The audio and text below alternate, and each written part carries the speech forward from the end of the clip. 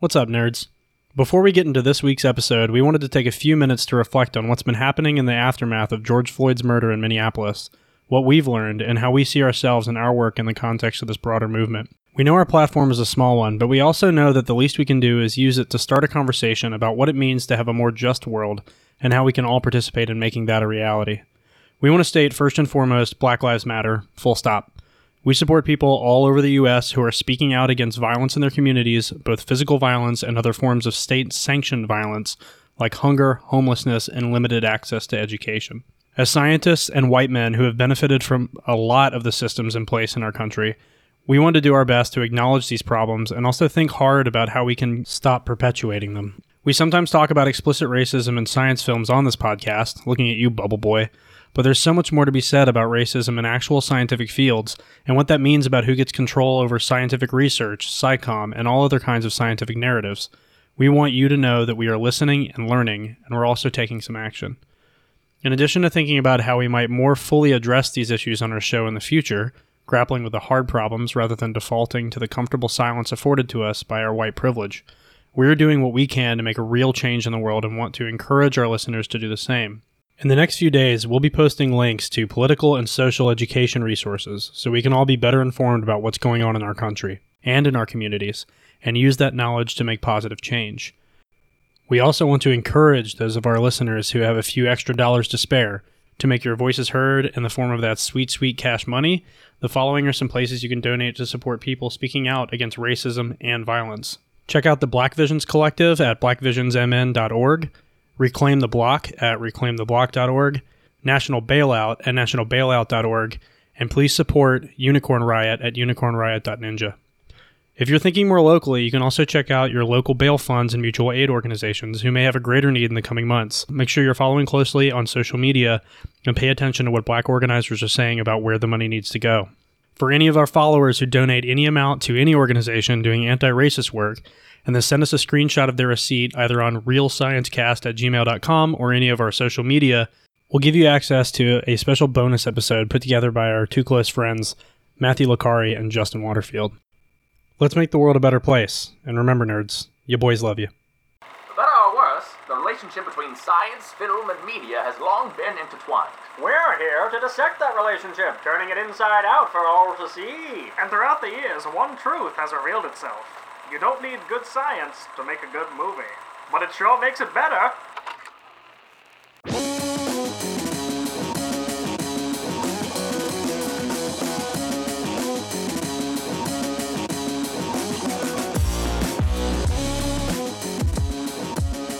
Hi everyone, and welcome to the Real Science Cast, the podcast where three highly qualified professionals pick a movie and then pick apart the science. My name's Kenan Smith, and I'm currently drinking tequila and ginger ale. Hi everybody, my name is Sean Crossan, and I'm drinking a tall glass of lukewarm water. That's disgusting. My name is Michael Pace, and I am drinking an average height glass of slightly chilled water. I'm trying to stay hydrated during these desperate times. Me too, that's why I put ginger ale in this. That's a dilution of the poison that you're drinking. Alcohol is not poison, it is medicine. It is. Okay, It is medicine. You couldn't even say that without laughing. Welcome to our science podcast where none of us are depressed and we're all in good moods. And this really week, good. That's good. You know what I'm feeling good about? I'm feeling good about this film because we watched a movie this week, and boy howdy. Boy howdy, we watched a movie, and I don't want to spoil the whole show, but I would say it's pretty scientifically accurate. Yeah, I would venture to say it's the most scientifically accurate film that we've watched. Mm-hmm. And hey, Pace, what film did we actually watch? We watched Apollo 13. We did? That we did. Good old Lucky 13. This wasn't Armageddon. It was not. This was decidedly not Armageddon. This wasn't The Martian.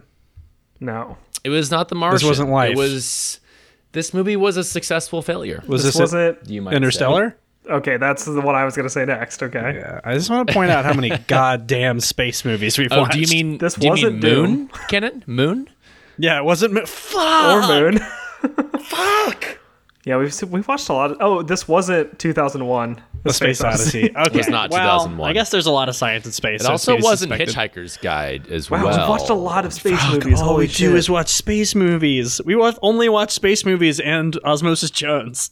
Did you just block out all the other movies that we watched? And Bubble Boy, Ugh. That was a movie about personal space. I guess. Well, anyways. You're right. We're not here to talk about those other space movies. We're here to talk about Apollo 13, which, for those of you who don't know, came out in Go ahead. 1995, Nice. and it stars Tom Hanks. Tomathan Hanks, Tom Tomathan? Hanks, otherwise known as Tom Hanks, Tomathan Hanks. Tom is short for Tomathan. Kevin Bacon, Bill Paxton, Thank you.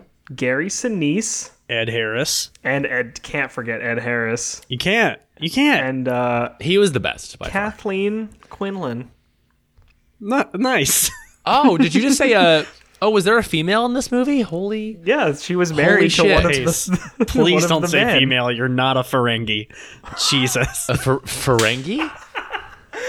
What's a Ferengi? Oh That's, my God, Pace! Just watch Star Trek. What is wrong with you? Oh, it's a Trekkie thing. Okay. That's why I don't know. It also what had is. Neil Armstrong and That's Buzz fine. Aldrin in it. It did. That didn't really, but Yeah, it had two Well, guys that looked just like him. Yeah, guys that look just like him. Their sons. Their sons. It was their sons. yeah, it was Woody Aldrin and God, you're And so. Jack Shepard. hold on, Oh, I've got man. something. I've got Stick the something. landing. Woody Aldrin and Stretch Armstrong. Stretch Armstrong. That's wow. Live strong, Yeah. huh? Cool. 90s So- kids will love that joke. Sure. All right. So now that the audience knows we watched Apollo 13, Right, we stuck the landing on the intro. yeah, we really stuck the landing. We fucking got it in one. We should give our disclaimers so that they know what kind of show they're getting into. I think we Pace. can we do something different this time for the disclaimers? Yes. Pace, I think Sure. you should do them. Are you sure? Yeah, I think you've got this. I think Pace Okay. can do it. This is a podcast where we watch scientific movies and we critique the science, and sometimes we'll say curse words. So you're going to want to put sensitive ears to bed, Like babies. like babies.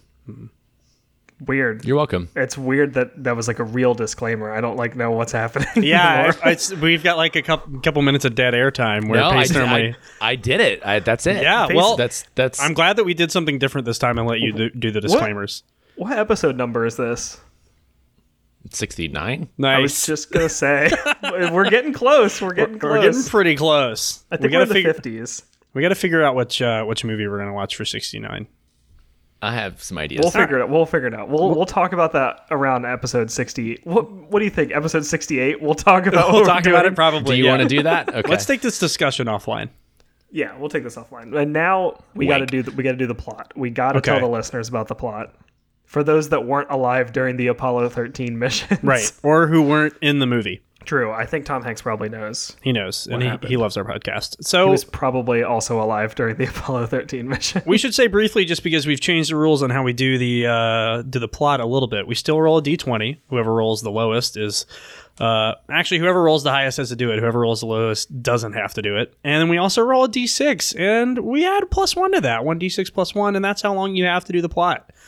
Sean doesn't have to do it this week because he did a decent Expertly. job. Yeah, expertly. Expertly. Last week, did the plot in about 2 minutes. a solid B. Yeah, so Pace and I are going to do this. And Pace, it's my understanding that you have your dice immediately available. Hey, I Pace. do. Yes. Bees get degrees. All right. And honey. Bees Oh. do get degrees. Okay. Kenan, what'd you get? Though? I rolled a 6. I rolled a 4. Fuck! Oh, hey, Kenna, what'd you roll on your D6? Let me just pull it out from under the little shelf on my desk and see what it... Oh, fuck. Oh, it's a 1! Nice. Really? Yeah! Look at you. I rolled a 5 on my D6. I'm going to throw higher this than my D6 D20 in the roll. trash. Hey, Kenan, you have 2 minutes to. Hey, sorry. Let me get the stopwatch ready. You just tell me when you're ready. Oh, I've got a stopwatch right here in front of me, and I got to tell you right now, I'm feeling pretty confident about this. Okay. If you would like a minute to collect your thoughts, You know what? I don't think I need a minute. Okay?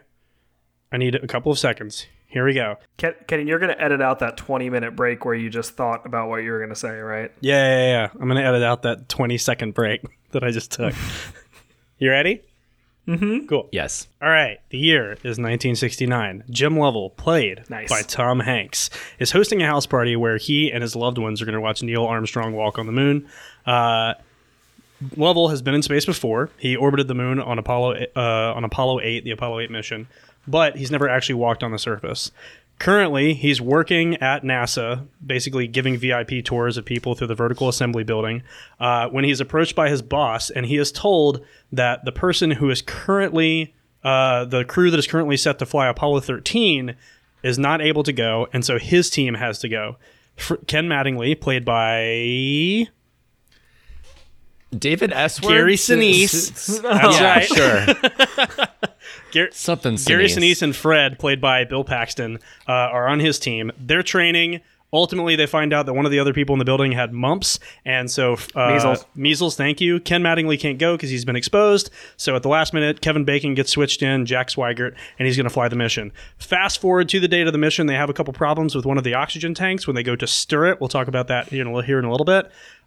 When they try and stir the oxygen tanks, it causes a spark to go off. An explosion happens on the side of the spacecraft, and then from then on, a whole bunch of other problems that they have to solve along the way happen while they and Houston try and get them back down onto Earth. Among those things that happen are them having to fix the CO2 scrubbers. They're having to course correct. They have to figure out how to run on the limited amount of power that they have, all while trying to make it back to the moon as they circumnavigate around the outside and slingshot back towards Earth. Yep. And that's it. They land. They make it. They get You back have to 10 more good. seconds if you want to just like say random shit, Kenan. Bush did 9/11. Well, you heard it here first, folks. The first 9/11 conspiracy theory. Kenan just blew the fucking lid off this whole thing. There it Wake is. up, sheeple. Oh my God. How'd I do? That was good. You did. That was pretty good. You did say get back to the moon, but I think that was a pretty simple slip up. So. Oh, yeah, you're right. I did say get back to the moon. Shit. Well, they go back to Earth. I'm sorry, listeners. It's okay. They slingshot around the moon. I mean, Tom Hanks wants to get back to the moon. He does. They does. all want to touch the moon, and then They wanna eat they that eventually moon are like, "Hey, dust." why don't we just get home, boys?" Tom Hanks dreams about being on the moon several times in this film. He does, doesn't he? He has Does he? daydreams, night dreams. When is day and night in space? I don't Who's think to he say? does. But No, he does. He literally has a daydream in the middle of it as they're circling around the outside of the moon. Yep. And he's like, oh, fuck, to be on the moon and to witness the oh, Earth. you're right. He does. And he does his little Run my thumb cover fingers thing. Yeah, through that dust. yeah, that's right. the moon. Look at this. Which I Okay. still don't understand the significance of, but whatever. He's looking at relative size in space Yeah, that's how you do it. Like with your thumb. like Yeah, that's how you do Leonardo it. da Vinci. Hold on. That's a standardized methodology, Kenan. All right, guys. It's called As it's much the as I rule of love thumb. talking about Tom Hanks's thumbs, He has we really should good talk thumbs. about some of the science in this movie. How do you want to lead us off? I honestly think we should lead off by just saying that, one, we are not any way involved in aerospace travel or engineering or anything like that. Astrologists. And two, this movie is based on actual historical events and is supposed to be extremely accurate. So just understand that when we go into the science. We're basically going to talk about some of the more interesting concepts and less about the accuracy, because from our perspective and from what we could find in our preliminary research, the movie is very accurate. If you go and look at the Wikipedia entry for the Apollo 13 mission and then look at the Wikipedia entry for the movie Apollo 13, they are the same. And one of the reasons it's so accurate is because the entire thing is documented and time-stamped. And so the script was just literally the NASA document that described the space mission. And we went through both of them, Yeah. and it is on the money for almost everything that happens. Right. But I think myself included and some of our listeners are probably pretty curious about one of the big issues that they ran into in this mission, and that was the CO2 scrubbers. Yeah, for sure. Yes. So first off, Kenan, what's a CO2 scrubber? Yeah. Hey, you know what? I'm going to answer that. So CO2 scrubbers... Do it. Oh, Oh, sorry. all right, hold on. Does CO2 make you dirty? Does CO2 make you gross? Yeah. Do you have to clean You have it? to scrub it off. So CO2's nasty. CO2's been a nasty boy. CO turd, more like. Nice. Okay. I'll cut that out. CO2's been a nasty boy, and we're here to scrub it. And the reason CO2 or carbon dioxide scrubbers exist is for a couple of reasons. One, primarily, they're used to treat exhaust gases from industrial plants. So anything that you see coming up out of a large chimney, you can utilize CO2 scrubbers to remove a large portion of the CO2. Who's to say how well it works, but they do exist for those purposes. The other thing is they're actually used pretty widely in rebreathers in spacecraft, submersibles. So we're talking about like submarines, things like that, or in any sort of airtight chambers. So the point here is that in a life support system, obviously you're going to be walking around breathing oxygen and then exhaling CO2. You have to remove that CO2 from your immediate atmosphere because if it accumulates too much, it will poison you and you will die, which is bad. You know, that's bad. No one's here for that. And so that's what CO2. No one wants to die. Yeah. CO2 is nasty and we're trying to scrub it. So one of the things, as Sean said, that we see in this movie are CO2 scrubbers that are contained within the life support system on the Apollo 13 mission. And what they're actually using are what is known as lithium hydroxide CO2 scrubbers. So you can use strong bases, so opposite of acids on our pH scale, strong bases that can chemically react with carbon dioxide in order to remove it from the atmosphere.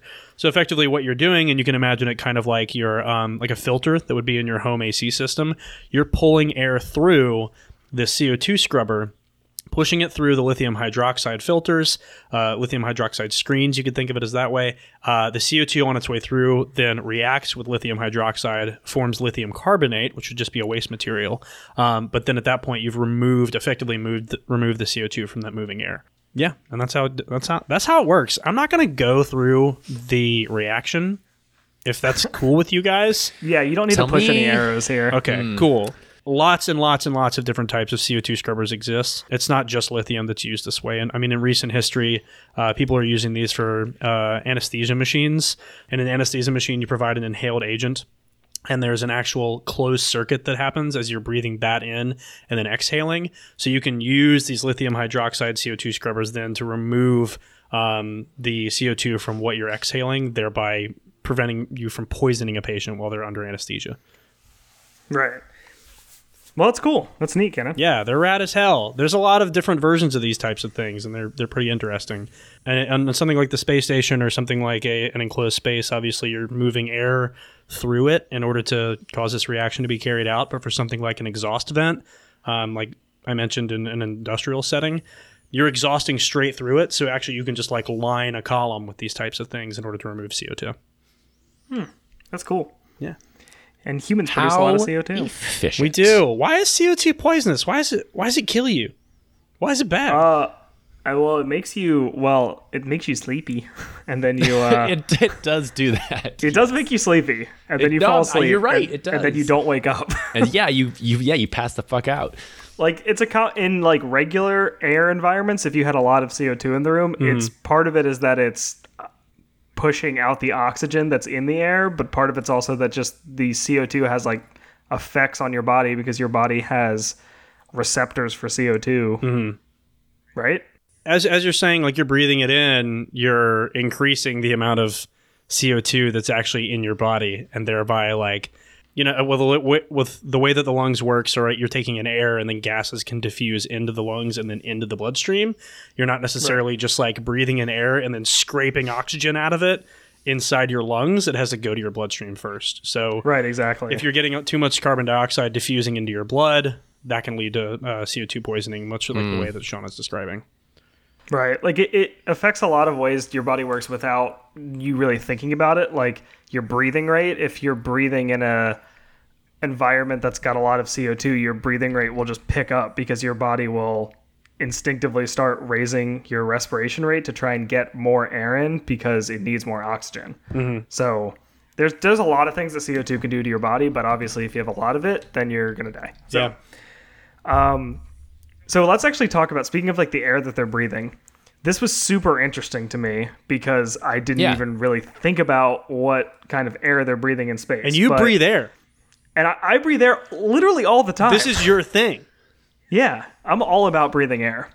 I don't blame you. So Yeah, but like, Sean, what do you mean by air, though? Like, what's in that air? When I say air, I'm talking about the gas particles that are surrounding me. And no, not when Kenan and Pace are in the room. I mean the regular gas particles that are in He means that are in our atmosphere. he means toots. Yeah, I meant toots.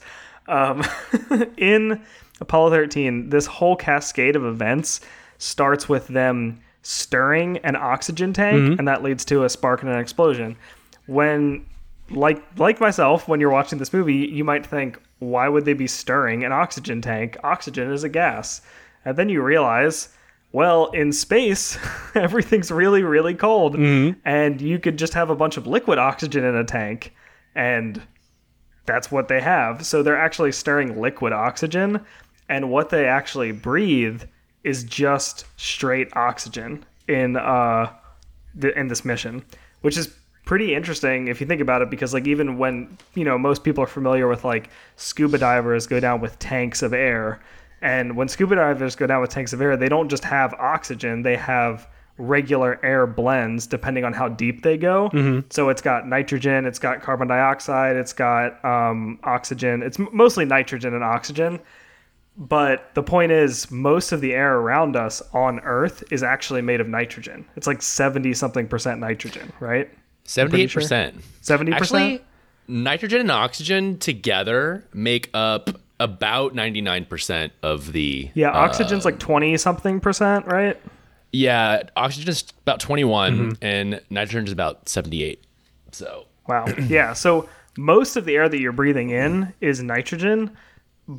But in space, especially when you're traveling on a mission like this where you have to exit the atmosphere, you want to bring as little as possible. You don't need to bring a bunch of compressed nitrogen. You want to just bring oxygen. And so the way they do this and survive is that they're breathing the oxygen under extremely low pressure situations. So what that means is like, have you guys ever heard of the bends? I'm sure you guys have heard of the bends, right? Yeah. So the way the bends work is when a diver is underwater, there's nitrogen in the air that they're breathing, right? And the nitrogen is dissolved in their blood. When they come up to surface, if they're down at a high pressure for a really long time and then they surface really quickly, the nitrogen that's in their blood will start turning into a gas as it's in their blood. So you will get bubbles of nitrogen in your blood, and that is, as you can imagine, Bad. extremely bad. Yeah, it's bad. So when they're in space, they're breathing in this low pressure environment. They're just breathing straight oxygen, and because they're at a very low pressure, they intentionally do this so that they don't have a bunch of nitrogen in their bloodstream that could come out of solution in this low pressure environment and cause the bends. So anyways, Okay, I don't know if I that see got a you. little too detailed, but No, that makes it's just perfect wild sense. to me to think that they're just breathing straight oxygen. Yeah, it is is wild. weird. It's also very weird to think about breathing in a lower pressure environment, right? Especially I think that's what got me. Yeah. Well, especially in scenarios where we're used to on planet Earth, where something like, at least a common scenario would be like being on an airplane, for instance, where you are in a pressurized cabin because outside is a lower pressure environment, right? And you're Right. trying to maintain the standard mix of air, right? So, but you don't go through the process of acclimation to a pure oxygen environment before getting on an airplane. Yeah, exactly. And apparently for these missions, they take off with a regular air blend, and then they transition to the low pressure oxygen blend, or not blend, but low pressure oxygen after the first stage detaches or something. This is beautiful air. It's a blend. What a good year. What a Yeah, it's what got a really heady good sniff. a really good nose on it. Yes. Nice. Yeah, so I mean, those were some of the main points we wanted to talk about. Pace, did you have anything you wanted to? No, Okay. I do not. I think that the air blend was something that I wanted to discuss. So I'm glad we got to talk about that. I mean, the only other thing that I still think that I was questioning as to if it's actually how this happened, they had to burn, right? They had to course correct throughout their journey, and they did this without any computers and without any other types of assistance aside from just they were manually doing it with just the thrusters on the ship. And I was doubting I was wondering how true that was to the actual scenario or situation. I'm not sure. You mean I that don't process know. of course correction? Yeah, the process of course correction in an atmosphere where you can't turn the power on, can't turn the lights on in your ship. So True. I honestly don't. Based on what we found about comparisons to the actual event, it seems that most things in this movie were pretty accurate. yeah, But maybe it wasn't as dramatic, like that part. I don't know. that's what I would suspect as well. But they did have to do that course correction apparently. So yeah, right. Interesting. go ask Ron Howard, Pace. Well, I can't just call him up. It's like 8:12 Why p.m. on a don't you get Ron? Monday. Get Ron on the phone. Yeah. Get Ron on the horn. I almost said that, and then I was like, "No, I'm turning into my dad." Drop Ron a line. One of the things that I always thought was interesting was this is just more like a scientific tidbit, but they talk about in the film basically like they have in the re-entry capsule that they're in, they had to turn off their heating, so it got very, very, very cold in the cabin that they were in. And during the process of talking about re-entry, they're saying like, oh, what if the heat shielding that's on the bottom of the re-entry capsule has been cracked due to cooling? And I always thought it was interesting, but never actually thought about why you get so much heat build up as you re-enter the atmosphere. And it's literally because as the object is entering the atmosphere, it's the same reason it happens for meteorites, but it's moving so quickly that's compressing the air in front of it, and it's causing what's known as aerodynamic heating. So there's literally this aerodynamic heating just because you've got compressed air, and pressure and temperature are very closely related. So high pressure systems Right, yes. tend to be high temperature and vice versa. But because of the fact that you're producing so much compressed air at the front of this object through a process, as I described, aerodynamic heating, but also what's known as adiabatic compression. So compressing that air. I'm sorry, what? Adiabatic compression. Yeah. You actually get the same thing on the front of pistons in a car. Where you because it's moving quickly and you're compressing the air so fast, you're raising the temperature extremely quickly, and that's what's happening on the front of this thing. So all these heat shields are developed specifically because you're basically setting fire to the air because this thing is moving so fast that it's compressing the air that much. Interesting. That is pretty wild to think about. Yeah. Like, it's something that I feel like anybody who's watched a space movie knows. You're like, oh yeah, like re-entry, like you're going to heat up and there's going to be like, a bunch of fire in front of you. But like when you really sit down and think about it, you're like, this is a pretty fucking buck wild phenomenon that happens. Yeah, it's literally moving so fast that it's catching on fire. I will say that I hated physics whenever I took it in college, because it's a very dumb science. It's the dumbest of all the sciences, to be sure. But the thing that I took away, ecology also. Okay, at ecology, all right. Well, they can both get a good run for it. But I think that the most important thing that I took away from a physics class ever was the ideal gas law, which is the Pivnert pressure times volume is equal to number of moles times the R constant times temperature. Just showing that like the universal relationship between pressure, temperature, and volume. There it is. And how just like it's very, very easy to make conclusions about what's happening in a system just based upon affecting those. I think about that all the time, and I shouldn't, but I do. Physics is important. That dumb equation. It is. It's very important. Physics is very important, and it's important that most of us just sort of enjoy it from a distance because Correct. keep a safe distance from physics. We biologists are jokes compared to physicists. Yeah, man. but just don't let them know that. Yeah, don't tell them. No, I won't. We just keep telling people that we're going to cure their diseases, and then everyone loves us. So Exactly. Yeah. Plus, when we publish papers, there aren't 300 people on them. Some good It's a little points. science all right, that's joke. enough. That's enough razzing physicists for now. Why don't we rate this bitch? Wow. Oh, I think I did one rap siren too many. I went. Can you have too many rap sirens? This is as much of this we can sing without getting sued. That's it. Stop. Won't Please you stop. take me to You could have said Ratings Town, but that's fine. Ratings down. Ratings down. All right, now I'm Okay. going to copy paste that on top of Cool. I'll go first. go So first, this dude. movie, in regards to science, 5 out of 5 because everything in it is accurate. It's what happened. Yeah, I Yeah. mean, there's probably one or two things maybe at some point that you could dock points on that one I may not know enough about to see it as a plot about space travel to see it as a plot hole. But for the most part, everything seemed pretty accurate. In regards to entertainment, okay, listen. If I were to watch this movie a while ago, I think I would have like been blown out of the water about it. You know what I mean? Back when I was really, really into these like gung ho, beautiful explorations of human emotions surrounded by massive events type movie, like Independence Day, for instance. I like Independence Day for other reasons.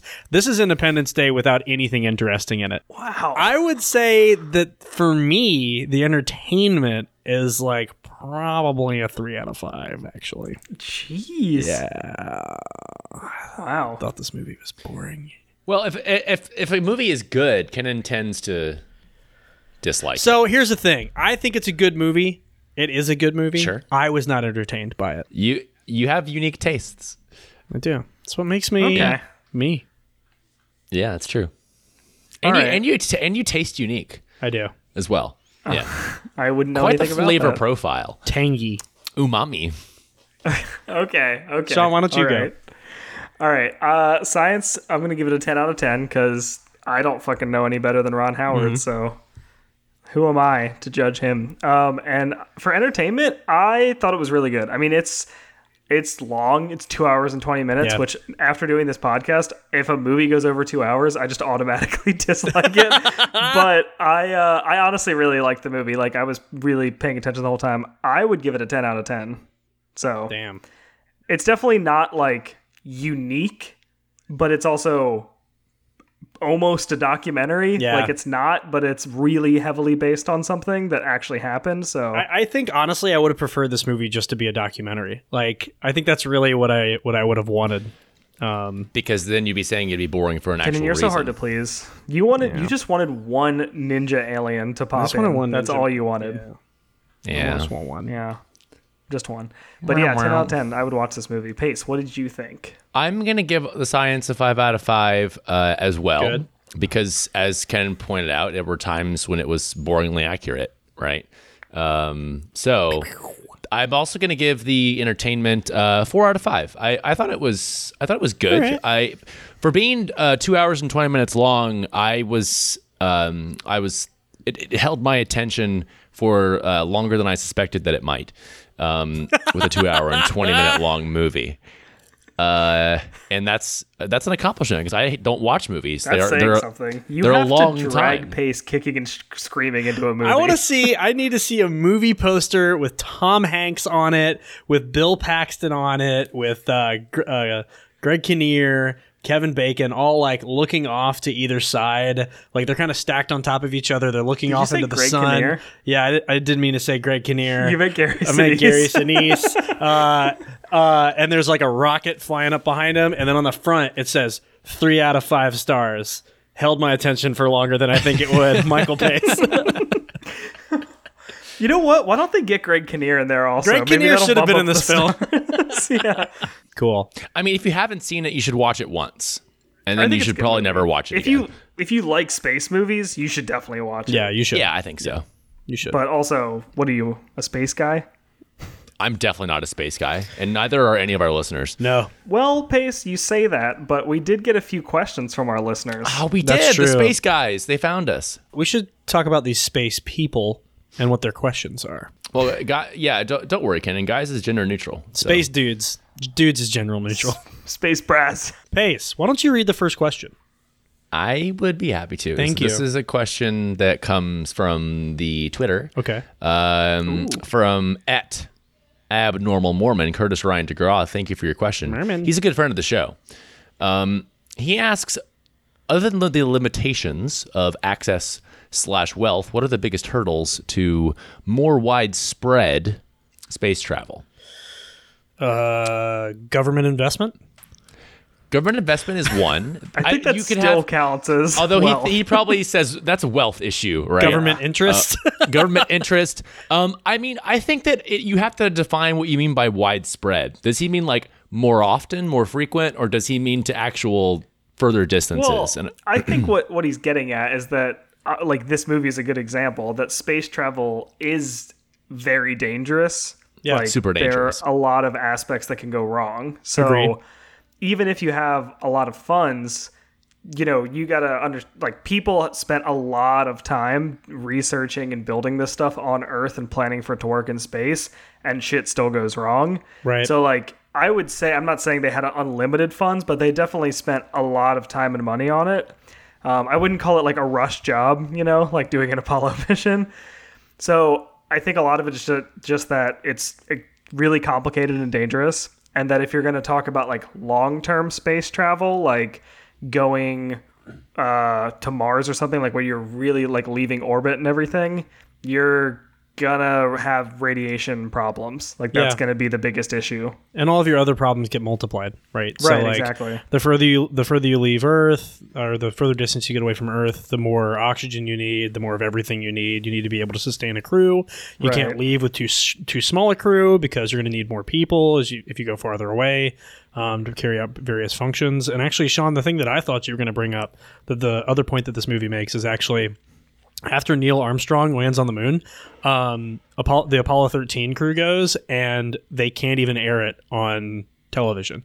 Nobody's interested in it. Oh yeah, because no anymore one gave a shit. Yeah. Exactly. And so I think actually one of the reasons, Merman might have been asking the other half of this question, so going a further distance, but the other reason that we aren't really going into space as much anymore and why it's currently privately funded is because we're not trying to beat the Russians anymore to get into space. Yeah, that's and so the what it government was. doesn't really have, an impetus to do so, and funding interest is much lower. And so now we have,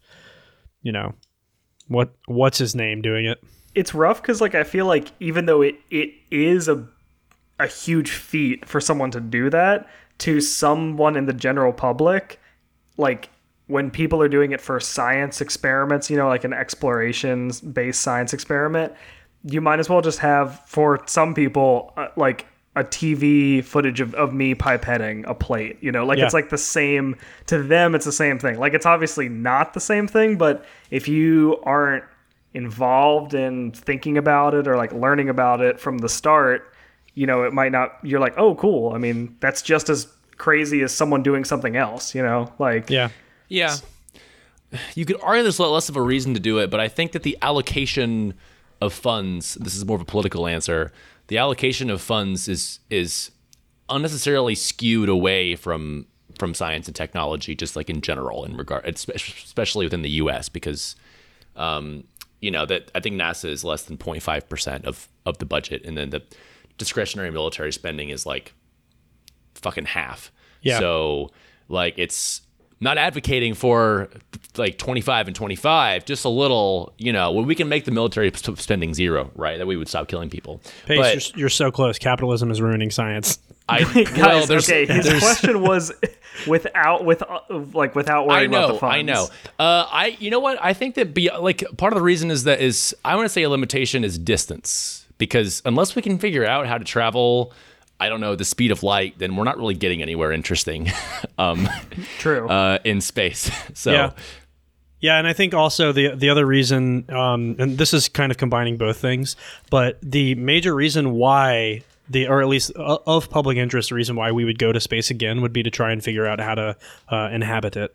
And the technology as it exists on planet Earth is not translatable yet to, say, Mars. So the reality that we're dealing with is like people want to go live on Mars, and that's really the only thing that like the public is interested in. Yeah, Elon Musk really wants to go there. Right. The lay public, for the most part, is going to be interested in is like, what does the future look like for space?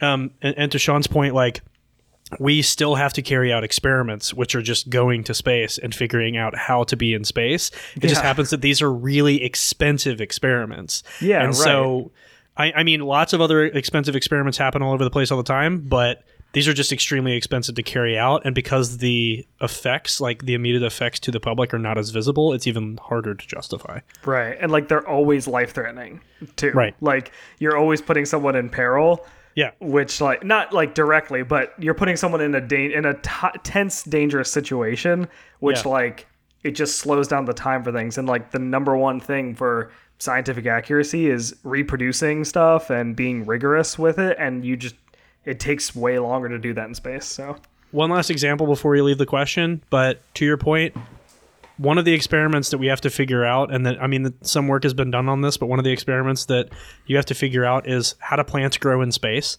And so when someone does something like, this is very reductive, but how it's often viewed, when someone does something in the lab that's like, oh, I work on fruit fly genetics and try and translate that to humans, you can go, oh, why the hell are we working on fruit flies? We should be curing cancer. But the person who's doing fruit fly research is spending no money compared to the person who needs to figure out how plants grow in space, right? Right.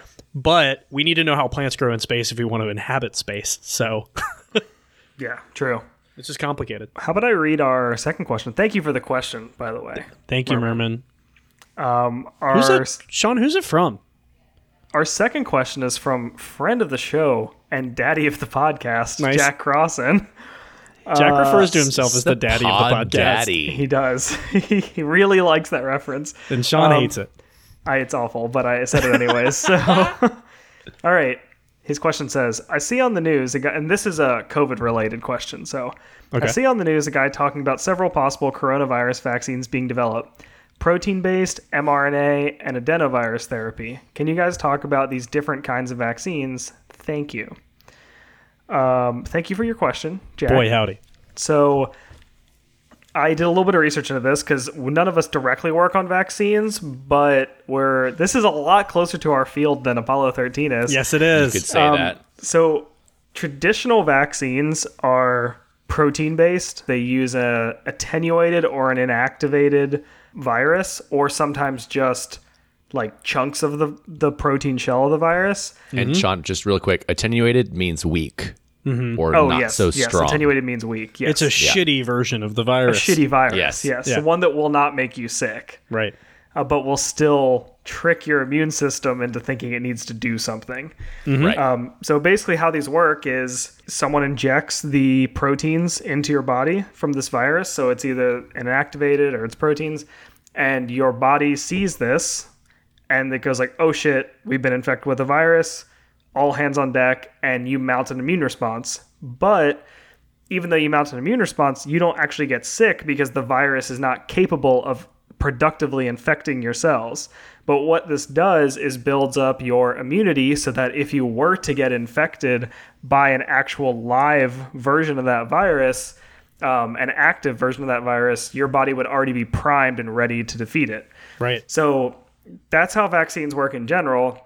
And there's a certain threshold that you need to achieve in order to get like actual preventative immunity. So your body needs to have a strong enough immune response in order to actually fend off infections. Which is why some vaccines need boosters. Exactly, which is why you get multiple injections. And so protein-based vaccines are the traditional vaccine, but people are researching new types of vaccines. One of them is mRNA-based. So the way that works is someone takes a mRNA, which is basically just I'm trying to think of the best way to describe this. Want me to hop in? Yeah, sure. It's mRNA so RNA comes from DNA. Your body sees your DNA and it goes, oh, okay, I want to make this protein. mRNA is the messenger between DNA to protein. So you Right. take that DNA, you turn it into mRNA. That mRNA is moved out of the nucleus in a cell into the cytoplasm, and then the mRNA is translated into protein in the cytoplasm, and then that protein goes off to do whatever it needs to do.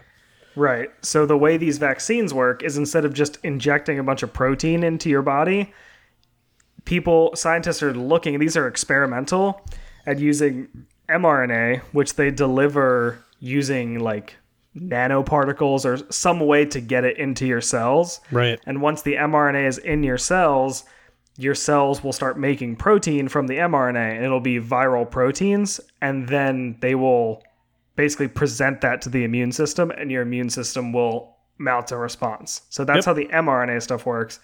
And then the third question, which my dad asked, was adenovirus vaccines. So adenovirus is a virus, and Nice. it's an extremely immunogenic virus. And what that means is if you get infected with adenovirus, your immune system is going to go buck wild because adenovirus wrecks your cells really, really quickly and it replicates really, really fast. So you generate a powerful immune response against it. Right. So the way they use this for a vaccine is they take adenovirus, they remove a bunch of its DNA so that it's not actually infectious anymore, or well, it's not as virulent, basically. It's not going to replicate and destroy all of your cells. It's not cytotoxic. It doesn't destroy it's not cells. cytotoxic. They attenuate it. They weaken it, okay? Yep. So they weaken adenovirus, and then they replace some of its DNA with whatever viral proteins you're trying to target your immune system against. So in this case, it would be SARS-CoV-2. They would put some genes from SARS-CoV-2 in there so that your cells start making the protein. Your immune system just makes antibodies against all of it. I know that may be a little complicated, but I did my best to try and simplify it. But No, you did great. there are basically 3 different ways of getting your immune system to get prepped for COVID-19 viral proteins.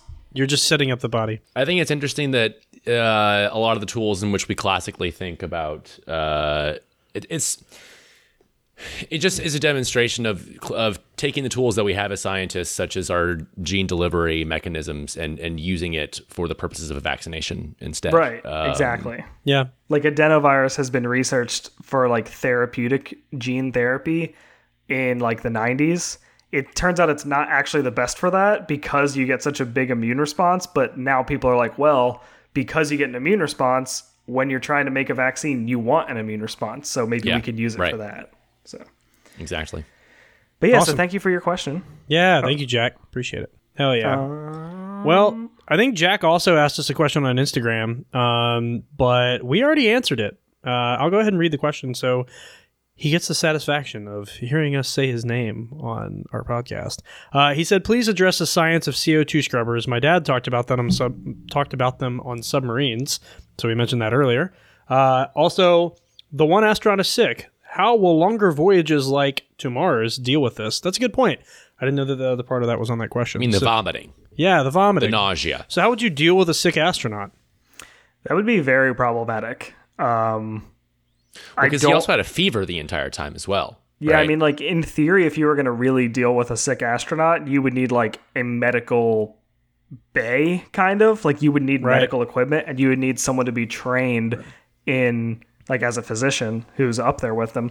Or, ideally, you would not send sick people up, but honestly, you can't always know that, right? So Yeah, I mean, you're hearkening back to Merman's question here, right? Like, the longer mission you go on, the longer you have people being in space but still being people.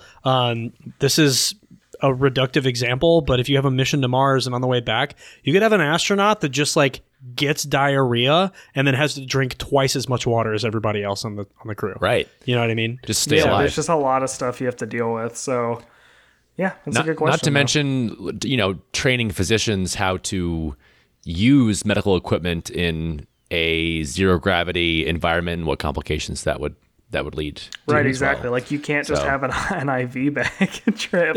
Like, Yeah, you can't. there's Yeah, no gravity. that's right, Sean. Actually, you couldn't do that. Yeah, you gotta like gently simple squeeze things, it, like basic things. You can't put a patient on a drip because there are no drips in space. right. You have to squeeze it. You have to put pressure on it, and it complicates a lot of things. So that is a good question. I don't have a good answer, and I don't think NASA does either, which is why we haven't done these missions. That's a good point. All right, I think that's it for questions. All right. Well, I was gonna do a nice jingle for the quote segment, but my guitar's in the other room, and I don't feel like getting up. So Oh, I Can you feel sing that. it to us anyway? Yeah, can you just like acapella it? I don't think it would be the same because I don't really. Well, your one last week was like really fucking bad. So I think like Okay. any sort of pre-pro.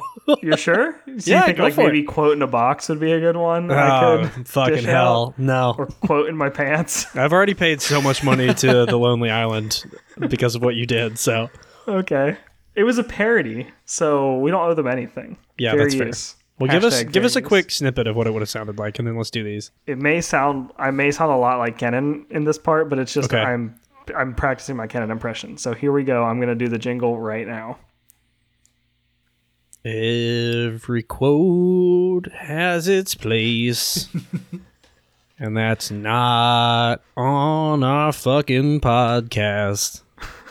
Hey, This is Sean's quote corner. And this is the last episode of it. you can pry the quote quarter from my cold dead hands, but thank you for the intro, Poison. Okay, this quote, I'm going to go really quick on this one because this movie doesn't have any funny quotes, but it does have a memorable quote. Let's hear which it. is, Houston, we have a problem. Ah, And that's good from Tom quote. Hanks. I haven't heard that quote before. This is a coward's quote selection. What do you want me to say? Okay, here, hold on. Let me get another fucking quote for you, Kenan. Okay, let's hear it. Jim Lovell says, it's like flying with a dead elephant on our back. How about that? That's a pretty good one. I like that one a lot. Yeah. Much better than Houston, we have a problem. He also says, we just lost the moon. What about when someone asks Bill Paxton if he's hungry and he said, I would eat the ass out of a dead rhinoceros? Yes, he does say that. Holy shit. Well, no one put that on Rotten Tomatoes, so I don't know what you want from me. That's fine. That was great. I'm very proud of you. All right. We have to tell the people what movie we're going to watch next. All right.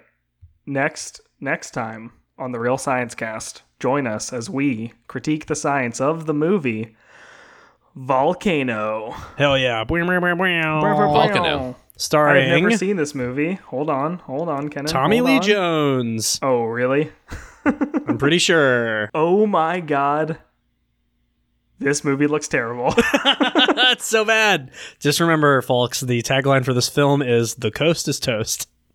Oh my god. It's going to be fucking great. I'm so excited. I can't wait to watch I think this. this movie also has Leonard Nimoy and Zachary Quinto in it, right? Oh, shit. No, wait, no. That's Volcano.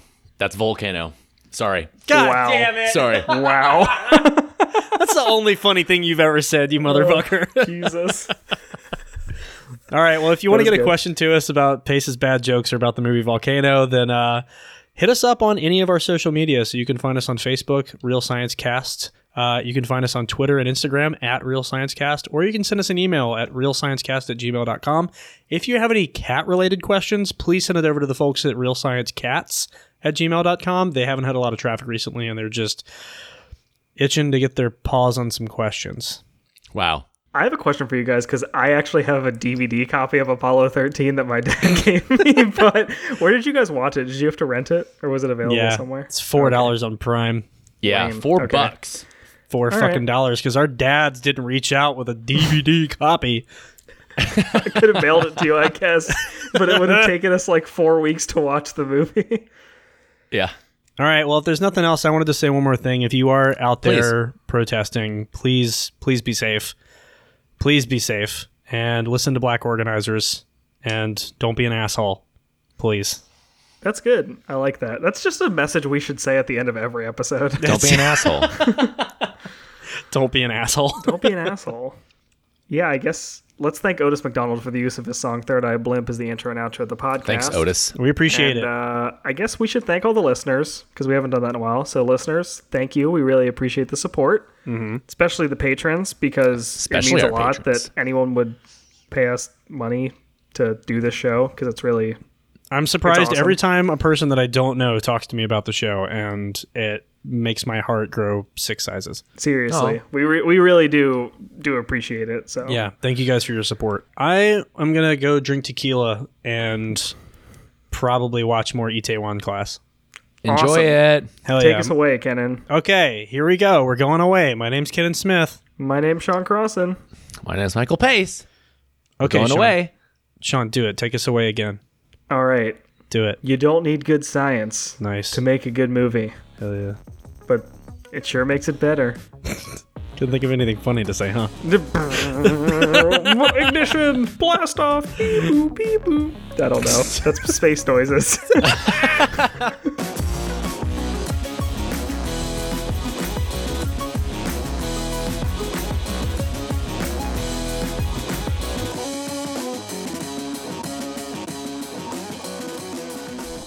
Pace, do a Sean impression. I can't Let's wait. see. I'm so excited. Sean, can you give Hold him an on. example sentence? Say a thing that you would normally I drank say. too much milk and shit everywhere. That is a thing you say. Yeah, my name is Rubble, my name's rubble. Sean, and my stomach acids can't comprehend lactose. You're doing your voice, but you're saying a thing about Sean. I mean, like, do a full-blown Sean impression. Like, you might speak from the nose. Speak from the nose. Speak from the nose. You have to sound like you have a cold. Wow, that's pretty good.